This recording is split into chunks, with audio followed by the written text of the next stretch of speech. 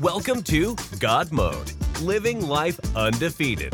Join us each week as Pastor Chris delivers a message to encourage, challenge, and empower you to live life in God Mode.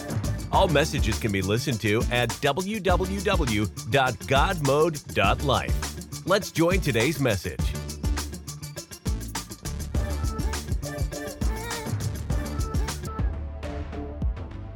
Hey everybody, so glad that you could join us on God Mode today. I'm excited to share with you part 4 of our message series on miracles called When Pigs Fly. What are we going to talk about today? I want to talk to you today about the miracle of provision. Let's be honest, for so many of us, money can be tight at times. How many of you say you know what I'm talking about? For example, you might be a single parent trying to raise 3 kids, and it seems like there's often so much more month than there is money. Or you may make a relatively strong income. You might have 6-figure income, and yet you're still working to make ends meet because the expenses are so high. You're paying off student loan debt, you've got medical debt, you've got car payments, you've got kids and their activities, and you're doing everything you can just to stay above water. It can be very difficult in our culture today because money often seems really, really tight. I want to walk into this message today and help bring a word of encouragement as we look at different stories of provision in Scripture. The good news is that there are actually countless number of stories where people feared that they didn't have enough.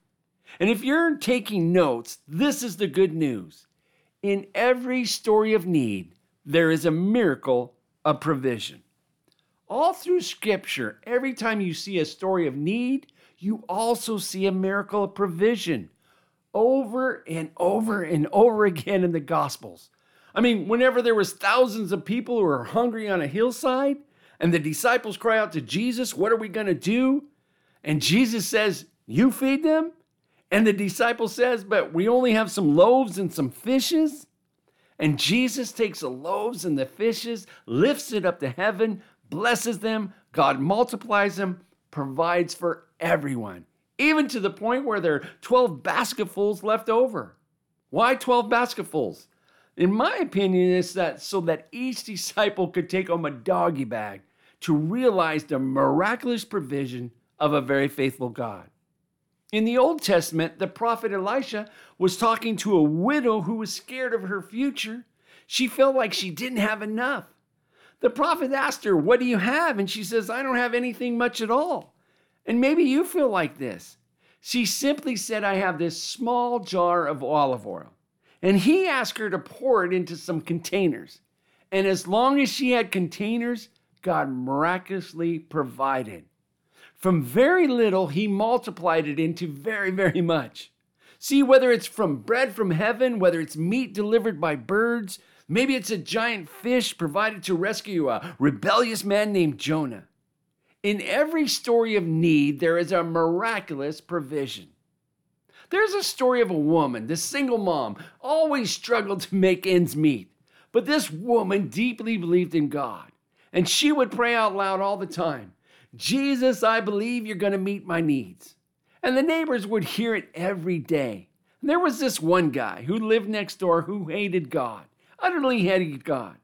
And this woman drove him crazy. So finally one day she said, I'm going to mess with this woman. So I'm going to go to the grocery store and buy some groceries. And that's what he did. And he put 3 bags of groceries hid behind the door. So when the lady come home and saw the groceries on the front door, she threw up her hands. "Jesus, I knew you were going to meet my needs." And he jumps out and says, "You fool, God didn't provide those groceries. I provided those groceries. God is not good. He doesn't exist." She looks at him and throws her hands up again. "Oh, Jesus, you're better than I thought. You provided my needs and you made the devil pay the bill." Really, that's the good news. And I want to encourage you. In Philippians 4:19, Paul gave some great news to the church in Philippi. "And my God will meet it." Say it. I know some of you know it. He will meet what? "All your needs according to the riches of his glory in Christ Jesus." Do you know that your God is the giver of all good things? The Bible says every good and perfect gift comes from him. And yet, before we dive into the idea of God being a miraculous provider, we have to acknowledge something we just saw in Scripture. And that is this: God promises to meet your needs. He never promised to provide your wants. Never. And yet we tend to struggle with this idea of where God, because we kind of misinterpret what we're expecting him to do. How many of us know that there's a difference between what we need and what we want? For example, we all need clothes to wear, but what we want is the limited edition Adidas Ultra Boost. We need rest, but what we want is 14 days in this all-inclusive resort looking over the emerald blue ocean, right? I mean, I hear some of you saying amen right there, right now. I get it. We need a house, a shelter, some kind of live-in. But what we want is this farmhouse designed specifically by Chip and Joanna Gaines, right? That's what we want, but not necessarily what we need. And there is a difference. So there are 3 principles of the miracles of God's provision we're going to look at today. So if you're taking notes, write this first thought down. I love this so much. When God guides, he always provides. When God is the one guiding you, his provision is always following. Isaiah 58:11. It's a super rich verse. The Lord will guide you always, right? So he's guiding you. What's he going to do? Then he will satisfy your needs in a sun-scorched land. You see, when everything around you is barren, the God of the universe is going to provide your needs when you're being led by him. But understand this: he doesn't provide for your dreams. He doesn't respond to your ambitions. He simply provides for his will. And when you're walking in sync with his will and purpose, his provision will always, always be there. Some of you might think, God, where are you? God, I've got this mortgage payment that's due at the same time my car payment is due, and I've planned the vacation that I felt led by the Spirit to book, not knowing how I was going to pay for it. And I've yet to pay off Christmas of 2014. Where are you, God? Understand something. Is it possible that God has provided your needs, yet you took the provision and spent it on your wants? I know I'm getting up in somebody's business today, because here's the thing. God's provision is not a get-out-of-jail-free card for our stupid financial decisions. It's just not. And I believe God is calling us back to this place of understanding what his promises are and just letting those flow into our lives. One of my favorite examples in the Old Testament is the story of the man named Abraham. You may not be familiar with the story, but Abraham and his wife Sarah ached and longed for one thing, and it was a child, a son. And the son was the promise of God that Abraham would become the father of many nations. And so day after day, Abraham and Sarah, they prayed and they waited. Year after year, prayed and waited. Decade after decade. I mean, talk about faith. Prayed and waited. And finally, the promise comes in the birth of a boy, Isaac. And God puts Abraham to the test.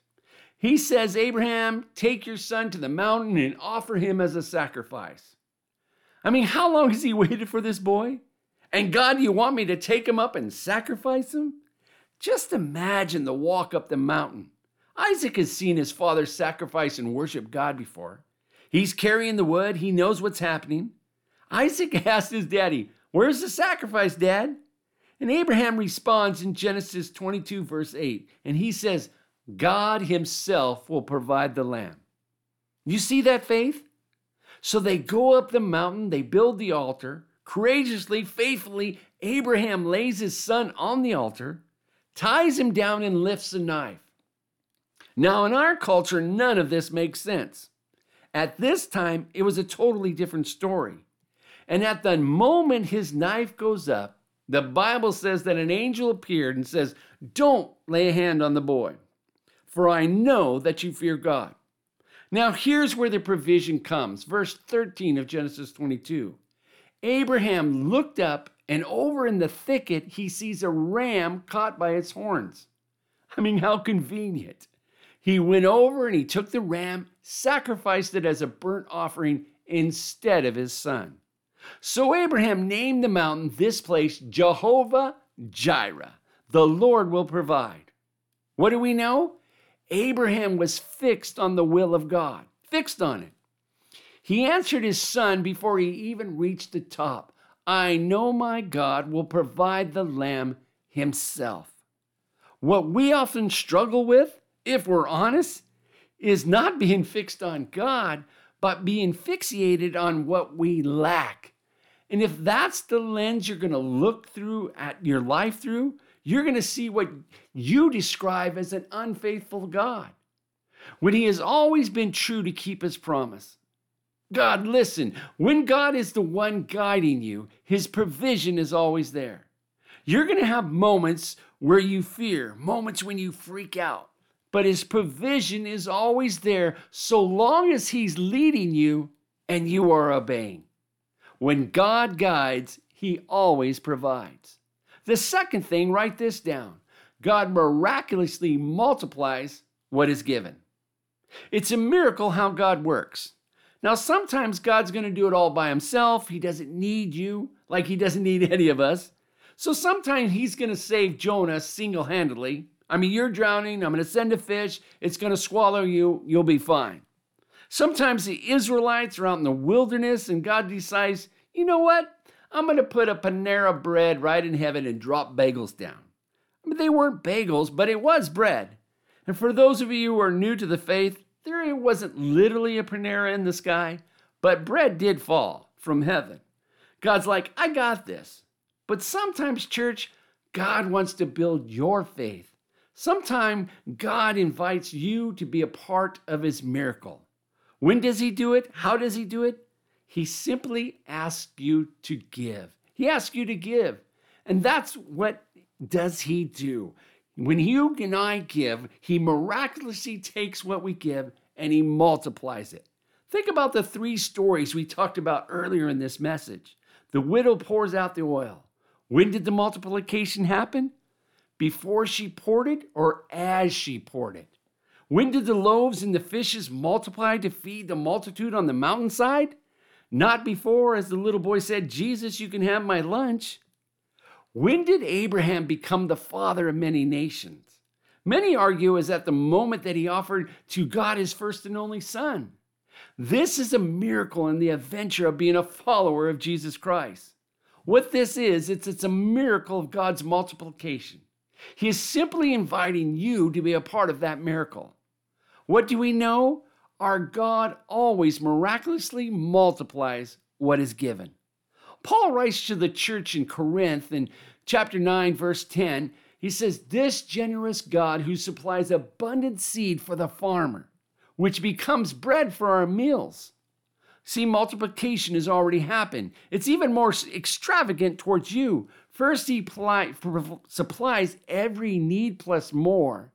Then he multiplies the seed. When? As you sow it. If he multiplied it before we sowed it, it wouldn't have required any faith. And the whole point of this is for us to grow our faith. So God multiplies it as we sow it. The principle goes all the way back to the tithe. Some people believe that the tithe was a part of the Levitical law. It was in there, but the first example of the tithe was 400 years prior to God giving Moses the law. And then it was reaffirmed by Jesus in the New Testament. And there is very few things that declare in your own life that God is your provider, like honoring him with the tithe. What is it? It's the first tenth of our income. It's not 10% of your income. It's the first 10% of your income. Because God always has to be first. You know, I had an aha moment when I was studying the story of Abraham. Because I was scratching my head. God, why would you ask him for Isaac? Was it God's will to take his son Isaac? No. Why would God ask him to do that? God knew the purpose that he had for Abraham's life. And he knew that Abraham couldn't carry the weight of his calling if he was holding anything back from God. Does God really need your 10%? Laughably, no. It is all his. What do we know? God has a purpose for your life. And God wants you to know that when you truly get to the point of putting him first in every area, now you're ready to carry the weight of his calling on your life. And that's why God longs for us to put him first. Why? Because every time you give, every time you sow a seed, God multiplies it to change eternity of somebody else. Can somebody give God a praise for a miracle when he does it, right? Can you, right where you as you're listening? I mean, it's a miracle. And it's all because God multiplies what you give. Don't ever forget this. In every story of need, there's always a miracle of provision. Let's review what we've covered so far. What do we know? Thought number one, when God guides, he always provides.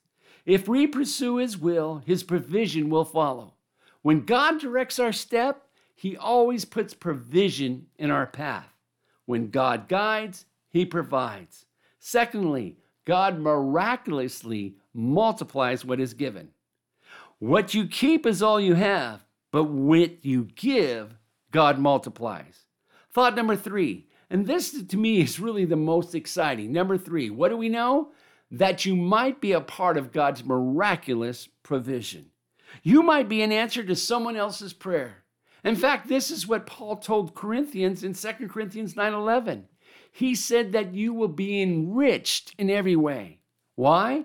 So you could have more and more for yourself? No. He said you will be enriched in every way so that you could be generous on every occasion. And through your generosity will result in thanksgiving to God. Do you realize that when God miraculously provides, you often might be a part of a miracle story? When God uses what he trusts to you to be a blessing or an answered prayer to someone else, you might be a part of this miraculous provision. You have something someone needs and you bless them with it. Generosity is a word of encouragement, a prayer, a listening ear in a time of need. And they will thank God because of your faithfulness. Because God may meet a need in someone else's life through you. Whenever there's a need in Scripture, our God miraculously provides. What if I don't have enough? What if I can't make a difference? You see, there's a difference between fear and faith. Fear asks, what if I run out? Faith asks, what do I have to give? Fear says, I can't afford to tithe. Faith says 90% with God's blessing goes further than 100% without. Fear says, I don't have enough. Faith says, my God is more than enough. You remember, you internalize it. You believe it. If you are in need, Scripture says this, and my God will meet all your needs according to his riches and his glory in Christ Jesus. And sometimes your God will miraculously meet a need through you, miraculously show up by your power through your goodness and continue to meet the needs of others. I hope today that you are encouraged. And I really believe that if you are in a need, that God is going to miraculously provide, either by himself alone, but most of the time through somebody else. But I also believe that God wants to use us to provide those needs for others. And I'm going to pray right now for just this supernatural, miraculous power of provision in your life. Not only to meet your needs, but that's so that you and I can meet the needs of others. Father, I just pray right now in Jesus' name that, Lord, you would provide in a miraculous way. Lord, you would take what we give and multiply it so others' lives could be changed. Father, that you would use us as part of the miracle in this situation of provision. But Lord, none of us would ever fear, but we would have faith to believe that no matter what we're going through, you are a God that will provide, and you are going to do it miraculously in our life and through our life. Father, we thank you for everything that you're doing. We thank you that you're a God that multiplies. And I pray that each one of us would be a giver with a cheerful heart and give to the kingdom to God to see it further. God bless you today. God bless you. Thank you so much for tuning in today. We're going to be starting a new series next week. Make sure you check back in. Every Saturday we drop a new one. But I'm just hoping that this whole series, if you just hear tuning in today, go back and listen to them, because I believe that we serve a miraculous God. Pigs will fly when Jesus is in control. God bless you. We'll see you next week. Thank you for listening to today's message. You can hear all of Pastor Chris's messages at www.godmode.life. Join us next week as we continue on in this series. Please leave a review of this podcast at podchaser.com.